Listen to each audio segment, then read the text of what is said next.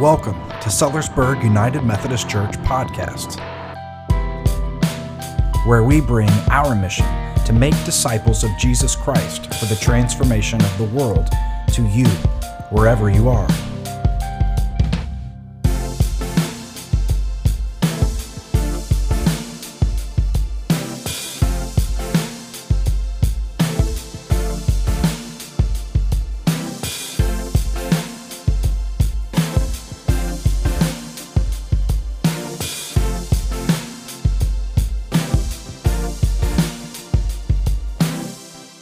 Today we're going to read through a couple scripture passages and talk about what's at the essence, what's at the heart of the message that's being communicated.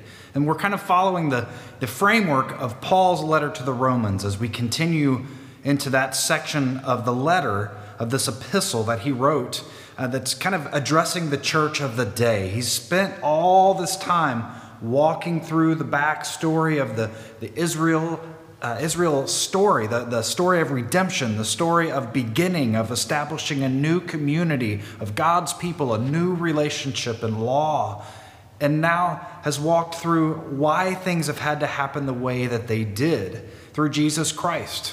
For the Gentiles, the non-Israelite people, the non-Jewish community, to now be a part of what God is after. And God is after a whole new humanity, a whole new creation.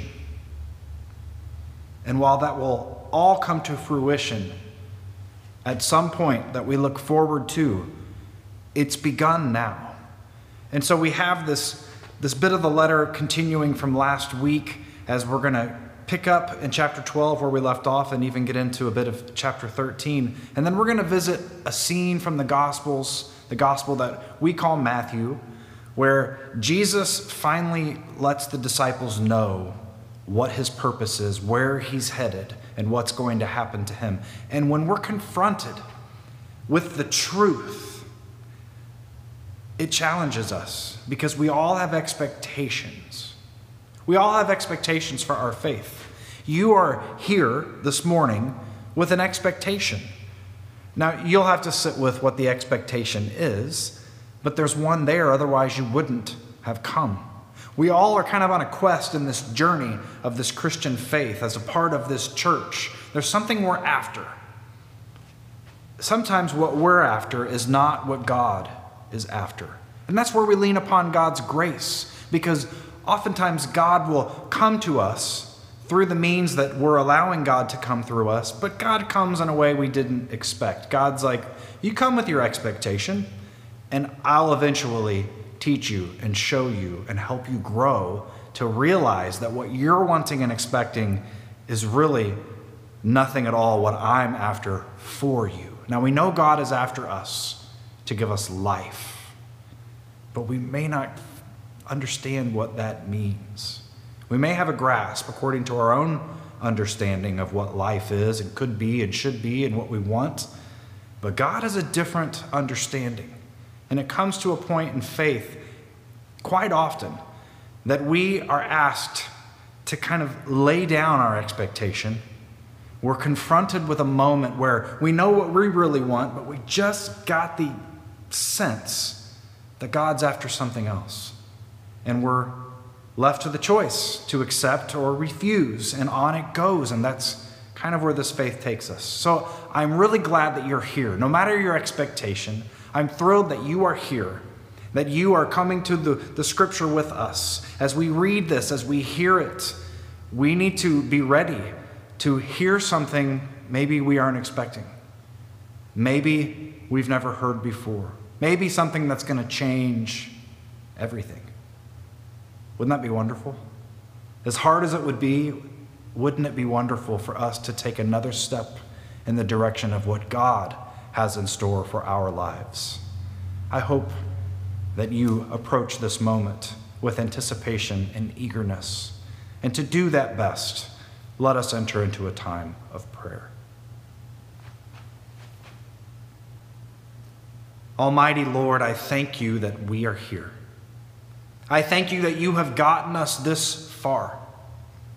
I thank you that we can look back upon our lives as individuals, our life as a church, and we can see how far we've come. We can look back and praise you for the blessings that we have received. Whether we recognize them or not, we have been blessed. In everything that has gone before in our lives, as you have worked in our lives before we even knew it, as you worked in our life as we now attempt and try and really want to give ourselves more to you, you work to bring us along. And I give you thanks and praise that your love, your commitment, your righteousness is a blessing and a grace in our lives. Lord, we seek to grow and continue. And we ask that you work through all that is offered through the Scripture, through our hearing, that we may hear you. Lord, speak through me in spite of me, and let us hear you in spite of ourselves. And all that we hear and perceive, that we choose to accept and embody, Lord, may it be pleasing and acceptable in your sight. Lord, you and you alone are our rock and our Redeemer. Amen. Amen. So let's start with Romans. Now, you can remember from last week, and if you didn't get a chance to hear last week's, it's still available for you, but kind of walk through the overarching story of what's happening in Romans. And when we get to this kind of turn at the beginning of chapter 12, where Paul kind of moves into something that's a little more directly impacting the crowd that he is writing to in Rome. And so we're going to begin chapter 12, verse 9, and we're going to read through chapter 13, verse 7. And it reads, "Love should be shown without pretending. Hate evil and hold on to what is good. Love each other like the members of your family. Be the best at showing honor to each other. Don't hesitate to be enthusiastic. Be on fire in the Spirit as you serve the Lord. Be happy in your hope. Stand your ground when you're in trouble, and devote yourselves to prayer. Contribute to the needs of God's people and welcome strangers into your home. Bless people who harass you. Bless and don't curse them. Be happy with those who are happy and cry with those who are crying. Consider everyone as equal and don't think that you're better than anyone else. Instead, associate with people who have no status. Don't think that you're so smart. Don't pay back anyone for their evil actions with evil actions, but show respect for what everyone else believes is good. If possible, to the best of your ability, live at peace with all people. Don't try to get revenge for yourselves, my dear friends, but leave room for God's wrath. It is written, 'Revenge belongs to me. I will pay it back,' says the Lord. Instead, if your enemy is hungry, feed them. If he is thirsty, give him a drink. By doing this, you will pile burning coals of fire upon his head. Don't be defeated by evil, but defeat evil with good. Every person should place themselves under the authority of the government. There isn't any authority unless it comes from God, and the authorities that are there have been put in place by God. So anyone who opposes the authority is standing against what God has established. People who take this kind of stand will get punished. The authorities don't frighten people who are doing the right thing. Rather, they frighten people who are doing wrong. Would you rather not be afraid of authority? Do what's right, and you will receive its approval. It is God's servant given for your benefit. But if you do what's wrong, be afraid, because it doesn't have weapons to enforce the law for nothing. It is God's servant put in place to carry out his punishment on those who do what is wrong. That is why it is necessary to place yourself under the government's authority, not only to avoid God's punishment, but also for the sake of your conscience. You should also pay taxes for the same reason, because the authorities are God's assistants concerned with this very thing. So pay everyone what you owe them. Pay the taxes you owe. Pay the duties you are charged. Give respect to those you should respect, and honor those you should honor. The word of God for the people of God. Thanks be to God. It's a lot to unpack here. And we could focus on a dozen different things that Paul has mentioned. At the heart of this is Paul's call for us to be courageously authentic. Now, being authentic is by God's understanding of who we are, which Paul has already laid out who we are according to God. Our relation as creatures to our Creator, all of creation to God as Creator. We are children of God, and we are children of no one else, which means we operate by God's standards, God's ways, God's will. And that means that we are sister and brother to anyone who God created. And God created everyone. Amen? And so if God created everyone, we are sister and brother to everyone. And that is at the core of our identity. Now, I know you may be thinking, well, that doesn't apply to people that aren't part of the church. Well, that's not true. That's just simply not true. God created everything and everyone, and all of creation was initiated and comes through the power of God, through the will of God.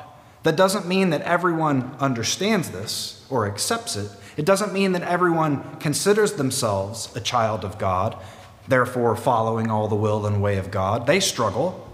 They seek another way. They refuse. They reject. They resist.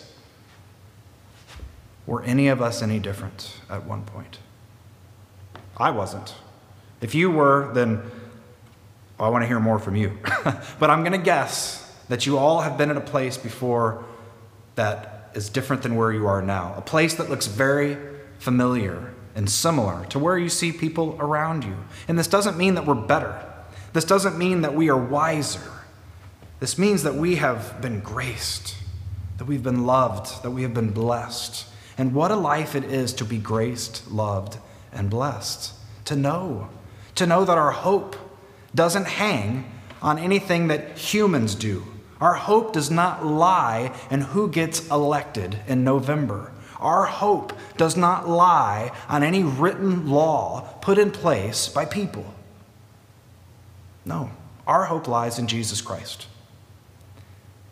That doesn't mean there's not going to be evil. And there's an incredible amount of evil happening. There are people, entire groups of people who don't look like me, that have experienced a lifelong battle with racism, who have experienced torment, ridicule, who have experienced pain and suffering and death. That happens. And I'm grateful for those who are standing up in their love and who are speaking out, who are resisting, who are calling for a better way, because they know that we're all the same, that we're all family, that no one deserves more than anyone else. And they're not afraid to remind people what they should already know, that Black lives matter. Not everyone lives as if that's true. And so I think about where we're at and in our own lives. And it may not have to do with the battle against racism, although I hope you are a part of that battle of being anti-racist, because that is needed for the sisters and brothers around us who are suffering. And it's been a long battle, and it's going to continue to be a long battle. And I know that there are many people that see what's happening, and maybe it's sporting events not happening because people are boycotting, are not playing. It may be that people are standing in the streets and disrupting society. I know that can be frustrating if you work downtown in Louisville, right down the street. I know that brings sadness and can bring fear to some people. I know that there are some people who aren't really a part of making the world a better place and are resorting to violence, and that could be because they have been driven to the edge with pain and suffering. And if any of us had been driven to the edge, many of us would respond in ways that are not peaceful. And then some people are just out to be violent. We know those people too. We know that that's part of us as well, because we all lose our temper. We all lose control. And so we hear about these things happening around us, and we have to wonder, what does the church have to say, have to do in a time such as this? The world is divided around us. I mean, your world, the literal world, if you want to look at it that way, or Pastor Joe's world, or your world, or your neighbor's world. I mean, we're being pulled apart in so many different ways. We're measuring each other. We're judging each other. We're judging others. I've seen post after post on social media of people, it's like throwing mud on the other side. It's trying to outdo. Someone says something clever and hurtful against one group of people. Maybe it's a people that look like me or don't look like me, or maybe it's a group of people that vote on a particular way about a particular issue, or maybe it's somebody who wants a certain person to be president or doesn't want a certain person to be president. And so you have a clever saying or meme, and then someone responds with something more clever, maybe a little more hurtful, and then someone else responds, and on it goes. And it's like watching my 5-year-olds try to outdo each other in anger and ridicule and comment. And while it's kind of funny hearing 5-year-olds try to really, hammer the point home, it's really sad and heartbreaking and frustrating to see it from grown adults, to see it from people I love, to see it from people I respect, to see it from people who agree with me and don't agree with me. And I wonder, have we forgotten who we are? We didn't always think this way. We didn't always respond to disagreement the way that so many people do. We've forgotten who we are. And the church of all people on the planet should know who we are. We should know whose we are. We should look across the aisle, or across the street, or across the tracks, or across the picket line, and we should know that we're looking at a sister and a brother, someone who is sacred, someone who is valued and loved by God, someone who deserves our very best and nothing else.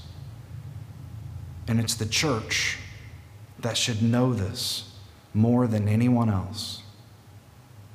But we've gotten a little lost too. But there's always hope, right? Our hope is not in our actions. Our hope is in Jesus Christ.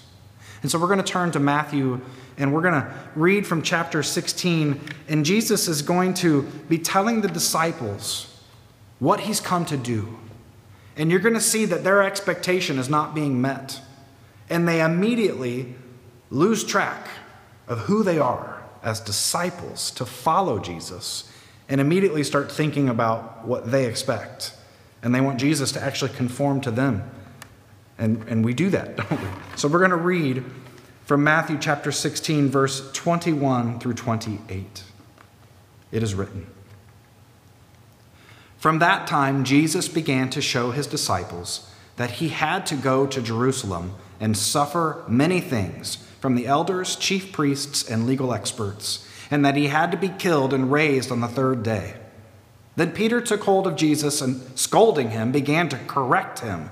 'God forbid, Lord, this won't happen to you.' But he turned to Peter and said, 'Get behind me, Satan. You are a stone that could make me stumble, for you are not thinking God's thoughts, but human thoughts.' Then Jesus said to his disciples, 'All who want to come after me must say no to themselves, take up their cross, and follow me. All who want to save their lives will lose them, but all who lose their lives because of me will find them. Why would people gain the whole world but lose their lives? What will people give in exchange for their lives? For the human one is about to come with the majesty of his Father with his angels, And then he will repay each one for what that person has done. I assure you that some standing here won't die before they see the human one coming in his kingdom. The word of God for the people of God. Thanks be to God. Jesus is coming here. He knows the dangers ahead. He knows that he's going to be persecuted, beaten, mocked, killed. But he knows that's why he's here. He knows that's part of the deal. And he's going courageously, being authentic to who he is and what he's come to do and what it's going to cost. And he invites the disciples to follow. We are just simply resistant to this message. We like to try to soften it, to take up your cross. To take up your cross is, it's looking right at the enemy. It's looking at the system that's all around us that is built in a way of corruption, in a way that is crushing people, and saying, we are children of God, and we are going to resist a system that crushes people, which means you're going to die by the state, which is what Jesus did. That's what he did. That's what the cross was. But the whole point is that we follow, and by not conforming to the systems of crushing people, we actually start to discover who we were intended to be initially, who we are deep down. And it's through this giving of ourselves and saying no to ourselves and following in the way of Jesus Christ, no matter what it might cost, that it's actually through that we start to discover what true life is. Now, Paul is speaking to the church out of this understanding of Jesus Christ. And he says things to them and how to respond to those who resist. He even talks about authority. He mentions the government. Now, the idea that sometimes this gets misused. If the person you wanted to get elected gets elected, well, then you're happy to pull out chapter 13, verse 1 through 7 in Romans and read that and expect everyone to just get in line and follow, because obviously God put this person in command. That's not what this is saying. What this is saying is that we people, left to our own devices, we struggle.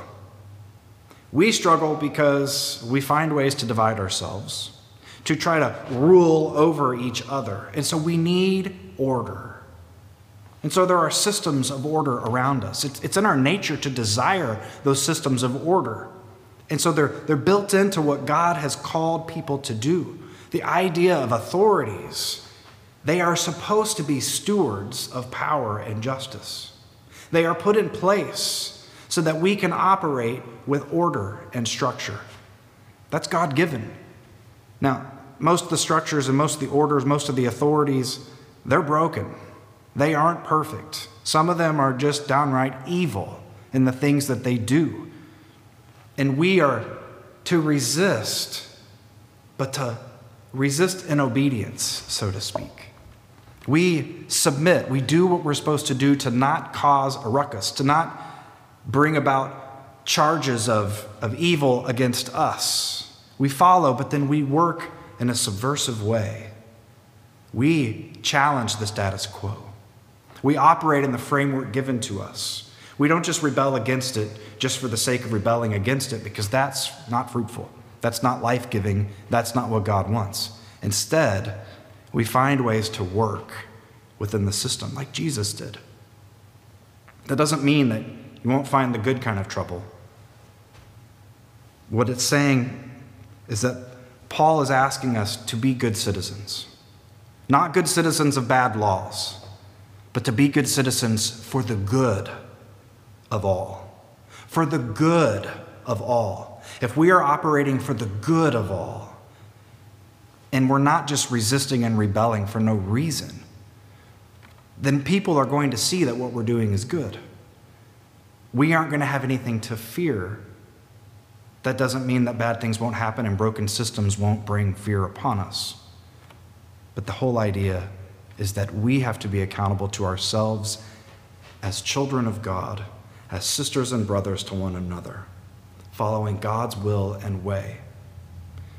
And we have to outdo each other. This is where it gets tricky, because we do live in a world where people don't follow those rules. They live in that brokenness, and even in a broken system, they feel like they're justified. So Paul is saying things that are really hard to hear. Bless people who harass you, not curse them. Bless them. Why? Because what are you after if you're cursing people? If you're trying to outdo them with a clever post, if you're trying to outdo them by getting the last word and really trying to drive the point home and put them in their place, what are you after there exactly? Are you after love? Are you after building people up with encouragement and hope in Jesus Christ? Or are you really mad and you just need to be satisfied? You need to know that you won. You need to shut them down. Because that's the kind of stuff I see from my 5-year-olds, and they're learning. They're learning, but they get mad. We get mad. People say things that make us mad, that drive us crazy, that seem so wrong because they're not what we wanted to hear. And we're left with a choice. Do we play God, become judge, become jury, and rain down judgment? Or do we step back and remember that in the grand scheme of things, as far as getting even, as far as being in good standing, that's not determined by this world around us. It's not determined by the people around us. It's not determined by the government. It's determined by God. It's determined by God. And so when we go to respond to people who harass us, persecute us, curse us, who is it that we're trying to please? Ourselves or God? Are we operating in a way that shows that the person who's doing these things is our sister and brother or is our enemy? They may see us as enemy, but we know the truth. In our quietest, wisest, most still and discerning place, we know the truth. And we must act out of that truth. We must be authentic to what we know or what we claim to know. And we must be courageous in our authenticity, even when it hurts. It says, let love be genuine, that we should do it without pretending. Love is not feeling good. That's not what love means. Love is giving of ourselves for the sake of another.